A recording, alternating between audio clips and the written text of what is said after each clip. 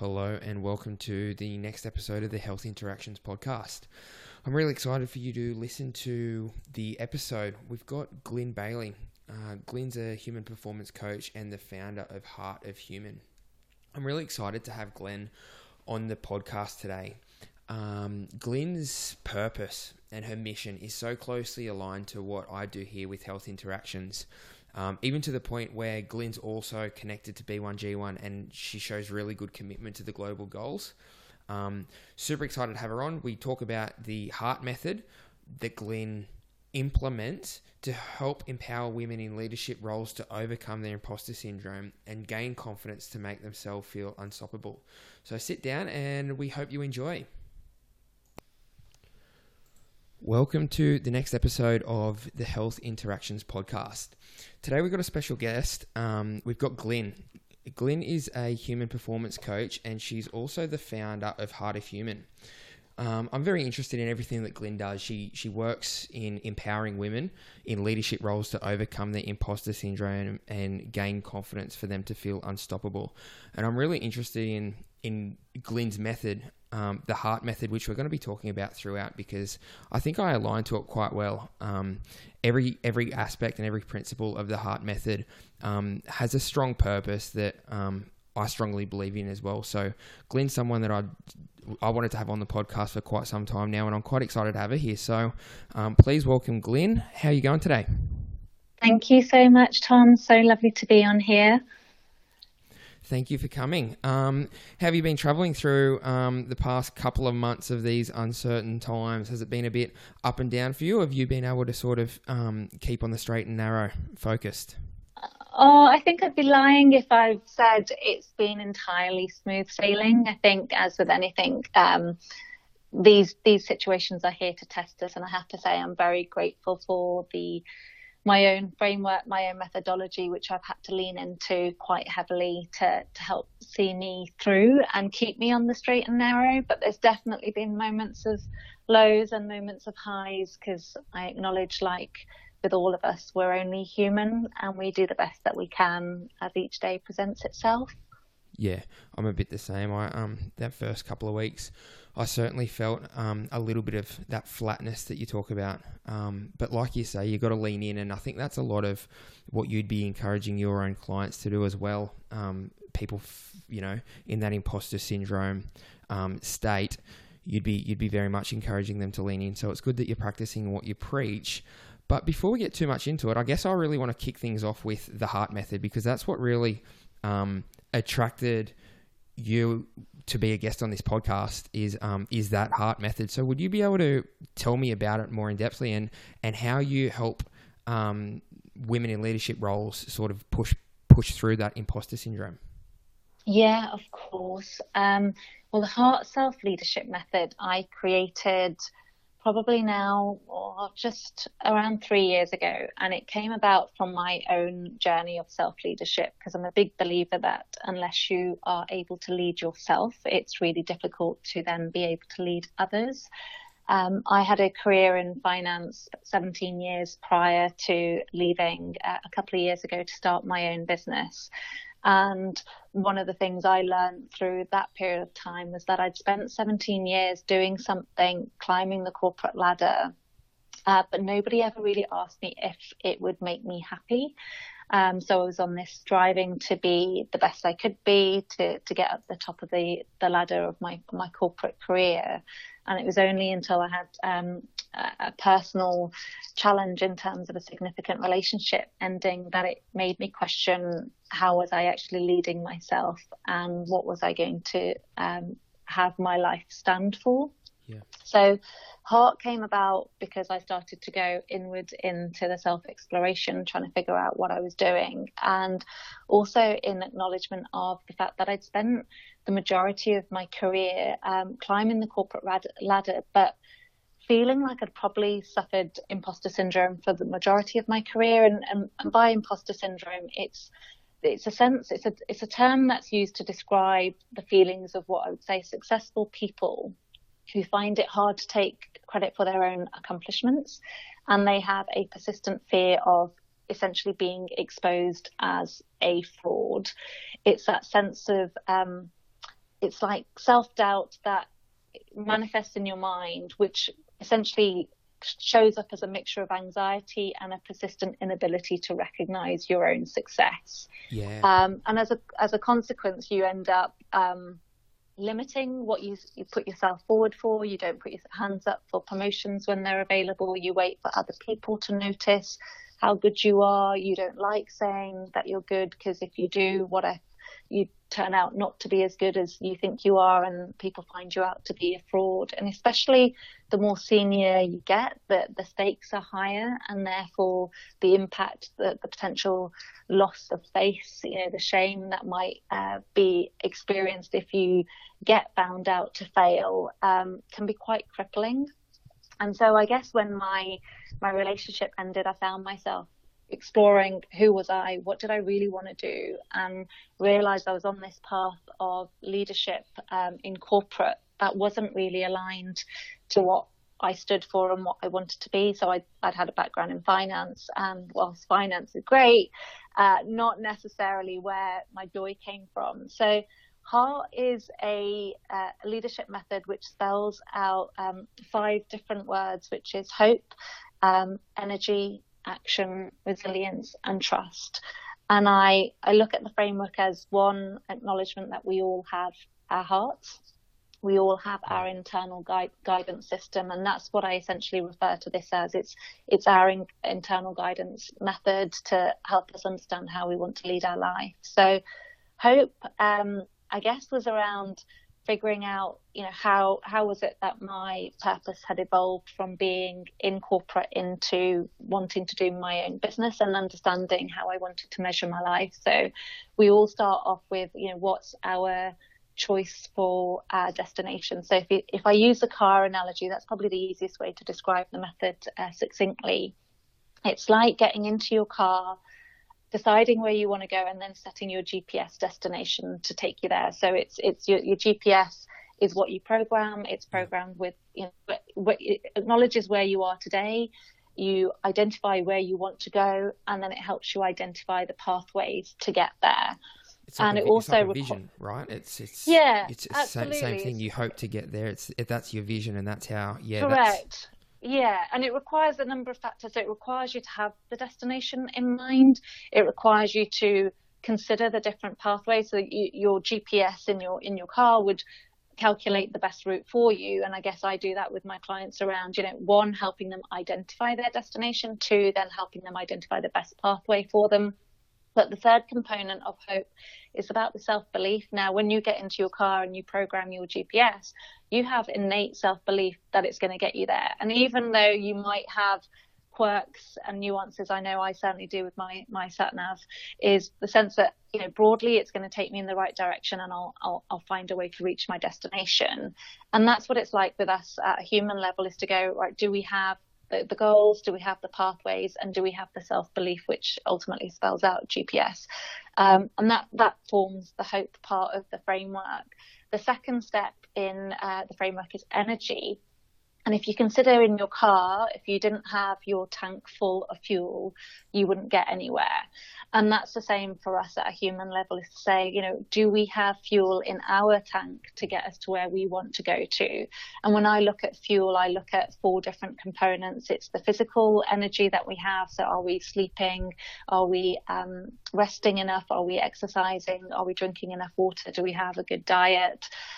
Looking after ourselves physically, because as the vessel to carry ourselves, we need to make sure that is first and foremost taken care of. Once we know that's taken care of, we're then looking at our emotional and our mental energies to go, if we're physically well, then what's driving our emotional challenges, what's supporting us, what kind of relationships do we have, where might they be toxic and therefore draining us, where are we most energized, are we doing the jobs that we love? So mentally, am I stimulated, am I challenged, am I drawing my energy from what I do, or do I find what I do draining? And then the last energy component I talk to is spiritual. And for most people, especially having had a corporate career and in finance, most people wouldn't associate the conversation around spirituality to come in. But what I mean by spiritual is more about your sense of purpose, something bigger than yourself, that drive, that fuel that says, this isn't just about me following my path and fueling my journey just for self-gain, but what do I want to stand for, and what's my mission around that? So your spiritual energy comes from a sense of mission and purpose. So when I look at the fuel, that's the energy part, and then it comes to the actual taking action, and this is where so many people get stuck. They identify their goals, they know where these GPS is mapped to, they look after their energy, they get the fuel, and then they stop short of actually getting in the car and driving. And it's helping them to sort of recognize, one, when you're in the car, essentially you are needing to press the start ignition, you're needing to release your handbrake, and you're needing to press the accelerator. So there are a number of things that you have to do to actually move you towards the destination. Having the map simply alone is not good enough, right? So it's working through that and saying, well, what are your brakes? What's actually getting in the way of you taking action? And in here, I'll look at things like fear. So what fears do people have that get in the way of moving forward?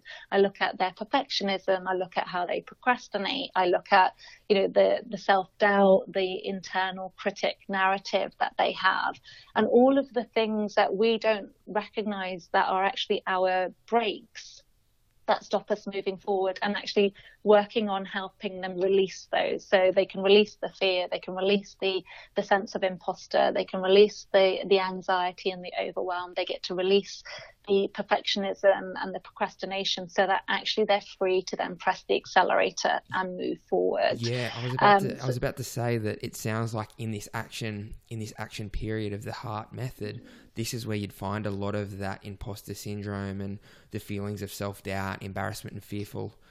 Yeah, absolutely. It's because especially when you're trying to prove yourself to be credible, we can find ourselves in the break of, I need to do more study, I need to do more education, I need to take another course, I need to do another qualification, I need to I need to read another book on this subject before I feel qualified to actually have an opinion and have a seat at the table. And given the majority of the people I work with are all senior female executives, they're presenting confidently on the outside, but on the inside, there's all of this inner niggle, this doubt that, am I really as good as people might think I am? What else can I do to give myself credibility? I spoke to one lady today, and she was talking about how she checks her work 4 times over before submitting a report, because she's worried that she might get something wrong. And the further up the chain you get, you don't have the capacity to check something 4 times over. You have to trust in your own judgment, trust in your own leadership, and find methods to help you find the confidence to move you past that. So that's what I do in the action, is to understand where the blocks people have, what are their brakes to their success. And then help them basically put their foot on the accelerator, which is very much about moving them forward to the destination that they want to go to. And then the 4th step on the method is resilience. And if I keep the car analogy going, it's like having your GPS recalculate your route when you get lost, right? So you find you've gone down a road and you've got a dead end, or there's an accident that's happened and then you've got a roadblock, and therefore you're needing to reroute. And we need to do this constantly in our lives. We've set our goals, we've set our destination, and then things happen that may change our perspective. It may change where we actually want to go or what route we want to take, because we've found something else that actually interests us.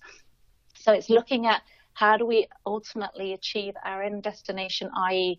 be the humans that we want to be and achieve success in the way we want to measure it, but also allow for a recalculation, allow for that resilience to be built when perhaps you've achieved a knockback, you've applied for a role that you're going for that you didn't get, or you didn't achieve the client win that you were seeking for. So how do you get back up when you've had those knockbacks? And if anything, makes you question your imposter syndrome even more, because there's a sense of, oh, see, I've got evidence now that I'm failing, so clearly what I'm thinking is accurate, and it's not. It's helping people build their resilience to be able to overcome that, to say, no, this is just a reroute, this is recalculating, and how do we move you forward such that you might need to go around the roundabout a few more times, but you'll find the exit that's going to take you to put you back on track for your journey. Yeah. So that's the resilience step. And then on that resilience, while we're there, it's something that, again, is to you make your clients feel unstoppable. And if they're not feeling any of that hardship, if they're not, making their skin tougher, if they're not building that resilience, they're never truly going to feel that unstoppable, because there's always going to be periods in their working life or their personal life that there's going to be challenges. They'll feel self-doubt, embarrassed, fearful, but you can't change the world. But there's another game to play, and that's exactly what you're doing there. And that's change the way that you perceive the world, to change the way that you adapt to the world, rather than changing the world itself. Absolutely. And that's the thing, right? We often think our success relies on our external environment, but it's everything to do with our internal environment. And that's what I work on, is to say, when it comes to having female leaders have a seat at the table, I look at the numbers, and we've got 6% of ASX CEOs are women. So that's 12 women in 200. There's only 30% of female leaders that are directors in businesses. So we've still got a long way to go in elevating leadership, but most people are focusing on how do we bring gender equality in the workplace? How do we increase diversity? And all of that is valid and relevant. However, it is very much reliant on other people doing things to make the world easier for ourselves.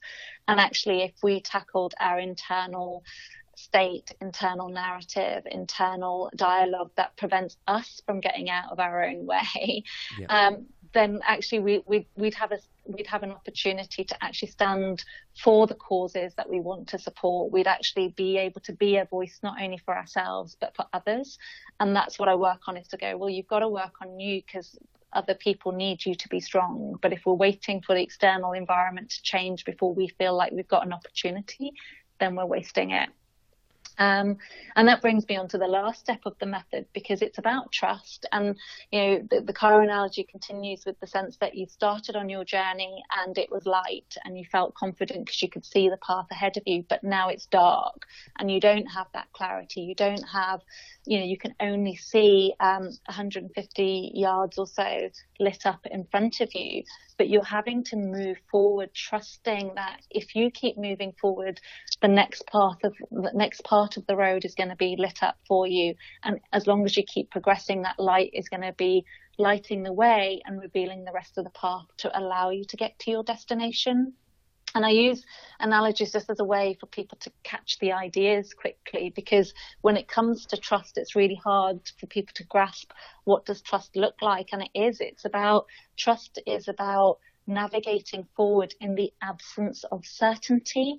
And most people, certainly if you can imagine in this COVID environment, are seeking certainty. There's so much uncertainty about what the world's going to look like post this period of time. There's so much uncertainty around job security. Will I be able to live the life I want? Will I have the income I want? What's going to be required to keep me and my family safe and healthy? All of the restrictions around how we look after ourselves are changing. So there's so much uncertainty and anxiety about what the world's going to look like post this. And what it's going to require is trust, because it's only there when there's no certainty, because it allows us to go, right, I trust I'm going to find a way through this. I'm going to be able to navigate. I'm going to keep moving forward. The light in front is going to light up enough for me to make those next few steps. And as long as I take those next few steps, then the following subsequent steps become clear and I take action according to that. And especially when it comes to leadership, you need that more than anything, to have you trust in yourself so that people trust in you and your leadership too. Yeah, you've got to trust the process. If you've just worked on the hope, the energy, the action, you've built resilience, it's now really time to trust the process and go all in. If you ever played a game of poker and you go all in, you watch everyone else at the table just start folding, and the universe has a weird way of doing the same thing. If you're making all the right moves and go all in and trust the process, it just works. It happens. 100%. And I think it is that it's trusting in what you can't see, but having absolute faith to back yourself, to go, right, I'm trusting the process, I'm going all in. Yep. And what's going to be revealed to me is something far greater than I could ever foreseen had I had certainty, because certainty only limits our span of visibility. Certainty allows us to go, okay, that's what's going to happen.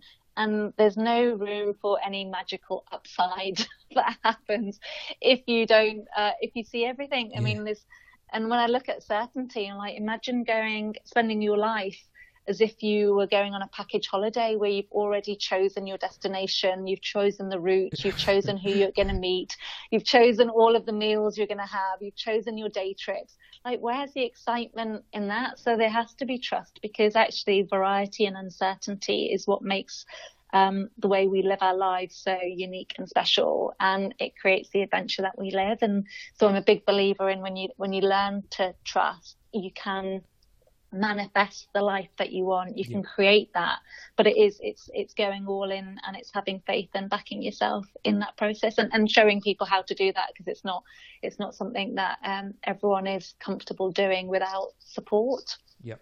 You gave an awesome, I guess, definition of, or your own definition of imposter syndrome before. It's something that I probably need to work on myself. I generally refer to it as, quite a superficial thing. I generally say something along the lines as it's the discomfort that comes before success. But you went into a little bit more depth around that.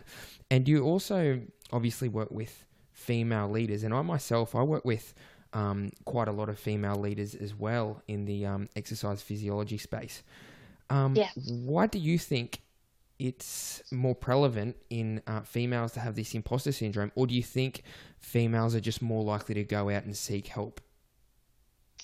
Well, research would tell us that initially when imposter syndrome was discovered, which was around late 70s by a couple of psychologists, they believed it had only affected women, but subsequently researchers found that men are also affected, like even people like Elon Musk have experienced imposter syndrome.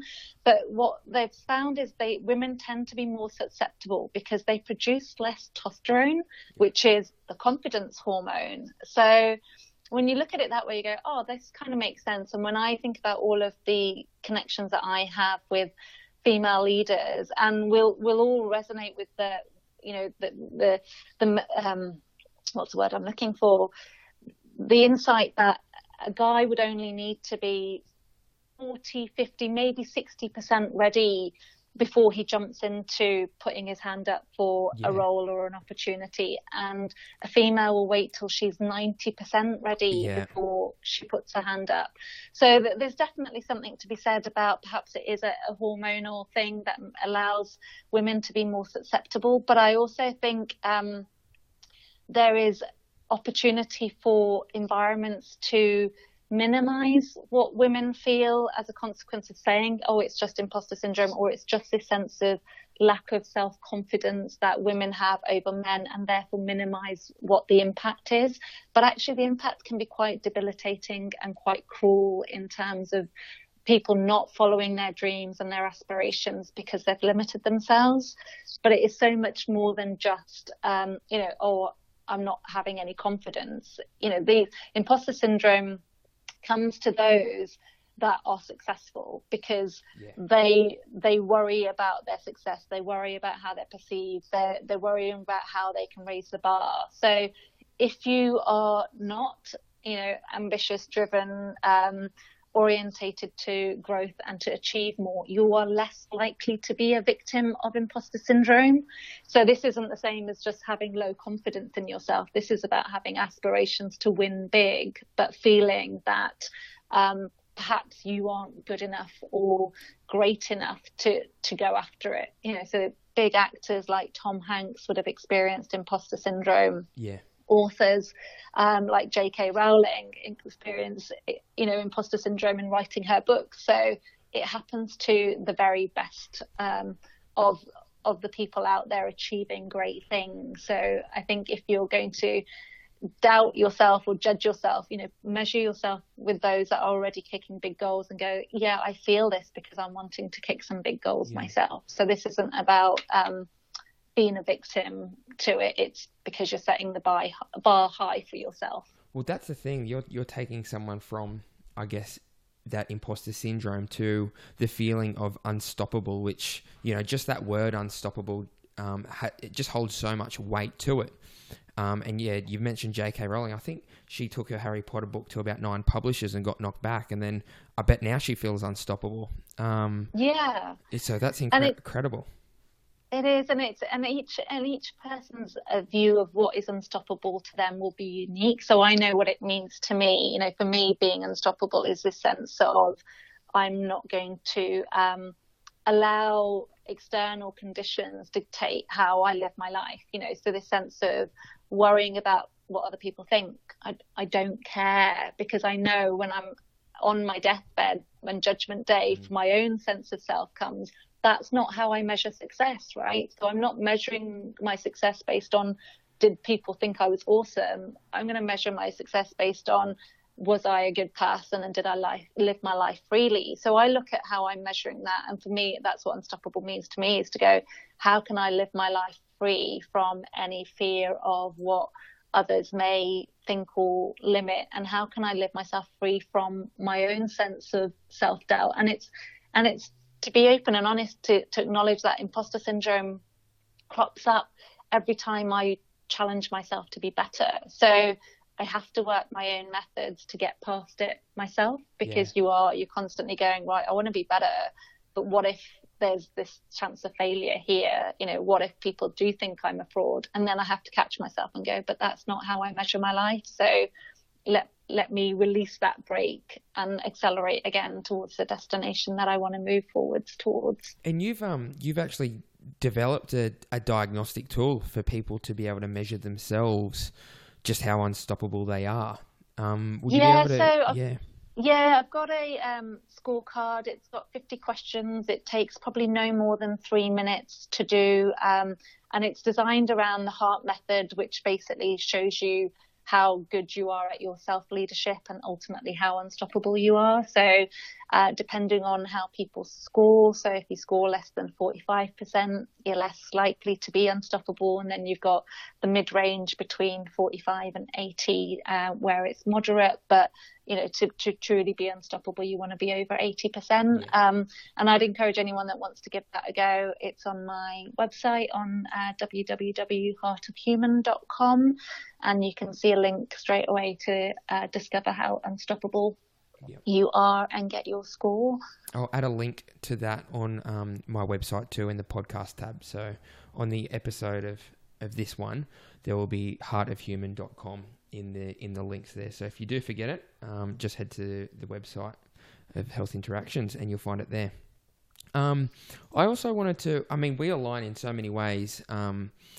And another way that we align is the fact that we're both committed to the global goals. I teamed up with B1G1 in October last year, and I've been able to find ways to create giving stories that anything that I do in a day-to-day activity can trigger me giving to one of the global goals.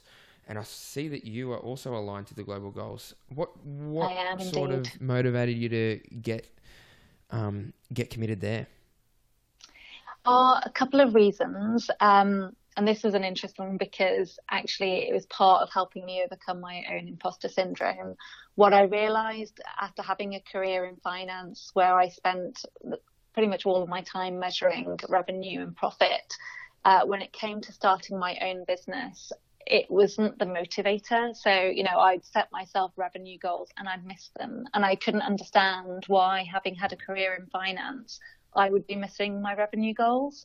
And then realised it was my own sense of imposter around, can I do this? I've transitioned out of a corporate career into running my own business, very different landscape. And then I thought, well, what's actually going to drive me to overcome that is a sense of meaning, purpose, that spiritual energy that I mentioned earlier. Yeah. That's gonna fuel me. And when you link your giving, your revenue generation to be able to give back, suddenly there was a greater purpose. I thought, right, okay, so the more I generate revenue for my business, the more I get to support the sustainable global goals. I've chosen gender equality as one of the pillars that I support. And I've also chosen to support another project more locally called the Just Be Nice project, which is all about helping create extraordinary positive change in the world by helping people make ordinary positive change. And I look at both of those, and I think if I'm a business for good, one at a global level with B1G1, but also then locally with the JBN project, the Just Be Nice project, it makes me focusing on my business significantly easier, because it's not about me. It's now going, the more I help individuals be unstoppable, the more collectively we as a team, as a community, are able to help those that are significantly more disadvantaged, and help level up the support that we get to give our world, both locally and globally. And I found that to be a massive help for me, getting past my own sense of imposter syndrome to go and do things for myself that I wouldn't have otherwise done, because it's not about me anymore. Yeah, setting them external goals that I guess can keep you on track, and keep you more aligned to making people feel unstoppable, but also being able to, I guess, help those disadvantaged. And I mean, they're only disadvantaged because they're born in the wrong place of the world. That's what sort of, I mean, that's what hurts my heart. You find out, people can't have access to clean water just because they're born in the wrong place.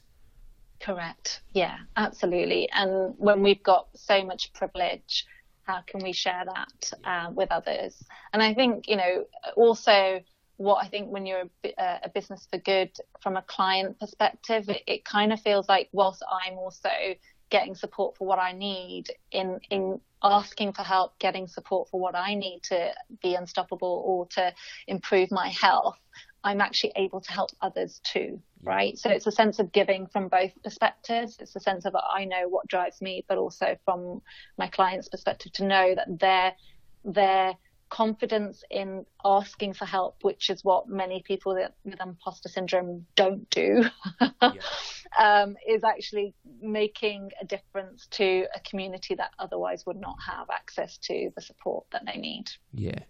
So, I'm a strong believer in, I guess, the mantra that if you don't have your health, you don't really have anything. Once your health starts to deteriorate, everything else in your life around you will deteriorate, both, personal relationships, but professional, on a professional level as well. So, I just wanted to know, what do you do? What are your little tips and tricks that you're able to do in your life that keep you healthy?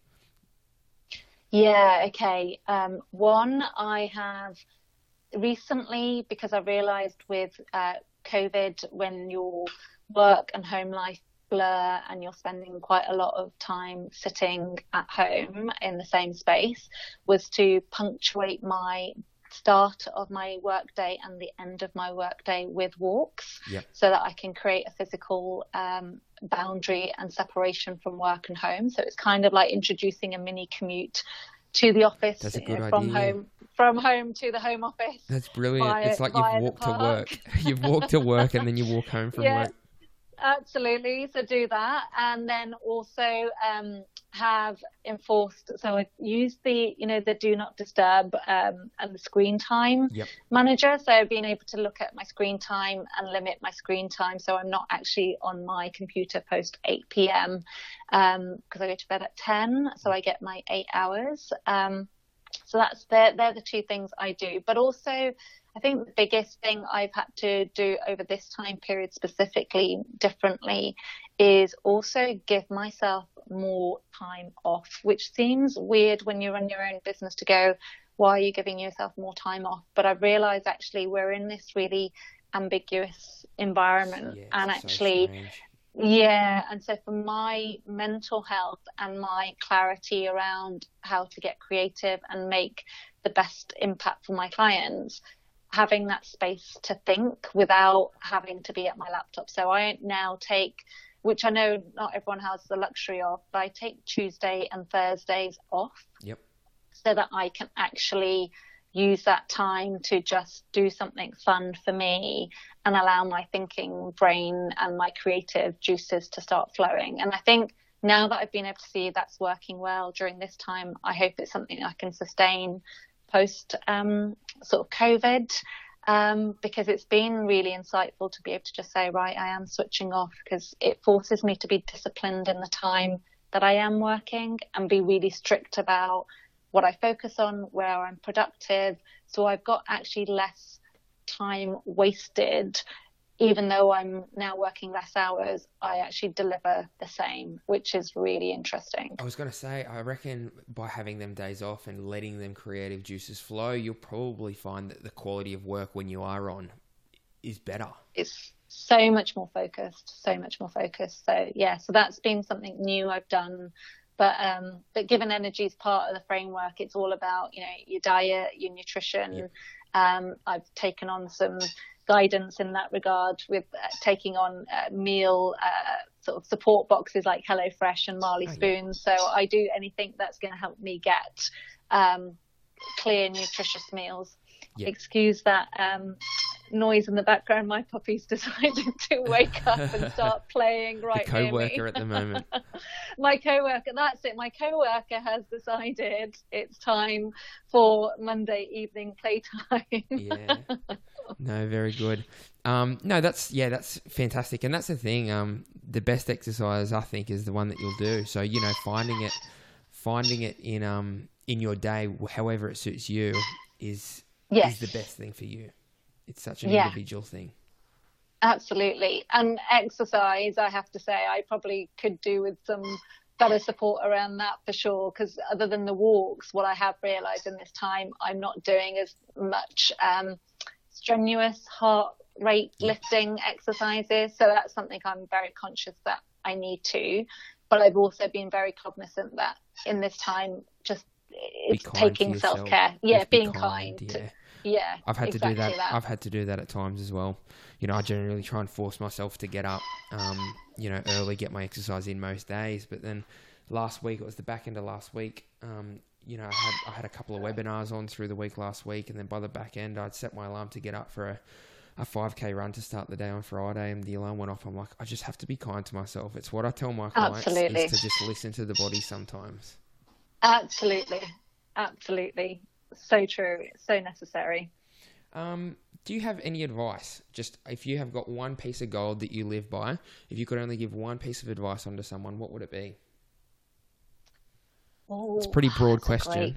That is. One so piece talking, of advice. You were talking about it before. If you were on your deathbed, you said that you would be proud of everything you've done because you're living to your purpose. Yeah. Outside of being proud, if someone said, okay, now one piece of advice. I think my one piece of advice is, and it was something that I read that Oprah had quoted. And when I read it, I thought, wow, that's so powerful. She had said if she knew long ago that just being herself would make her the money that it did, she'd have started a lot earlier. Wow. That's so and cool. I just thought, oh my goodness, I was like, you've got Oprah saying just being yourself is a humongous accolade around not only wealth but just the life she's living. And I thought, well, that in itself for me is critical, is that we always are striving to be what others perhaps want us to be, need us to be, desire us to be, or we're comparing ourselves versus others and feeling less than. And actually, if I could give one bit of advice, and I'm still working on it too, so don't get me wrong, I'm not perfect in this, but I have certainly found that doing what I do, I have stepped into being more of myself than I've ever been, and it is so freeing. And it's part of what you need to be unstoppable, is to just own who you are, beat your own drum,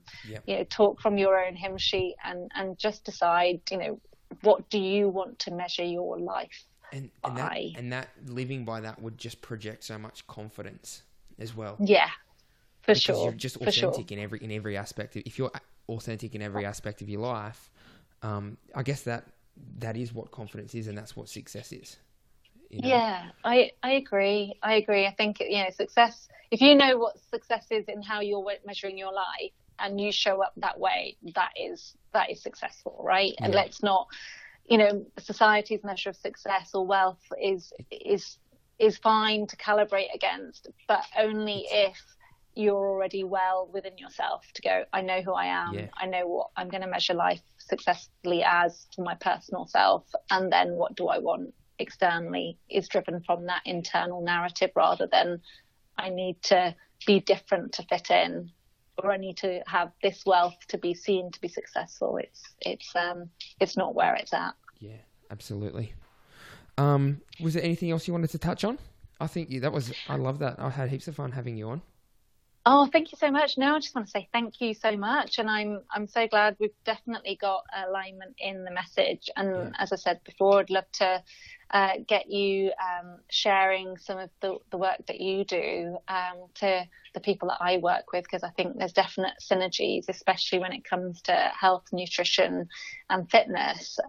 They're the easiest ones when it comes to the physical, emotional and mental energy to let go of when we're under pressure and under stress. So I think it's powerful. So no, it's been an absolute pleasure to talk with you today, Tom. I'd be more than Thank you. happy to help where possible. So just before we wrap up, I'd like to also just say thanks again. And if you do want to find the Unstoppable Human Diagnostic Tool, go to heartofhuman.com, or you'll find the email address, the link to the email on our website there as well.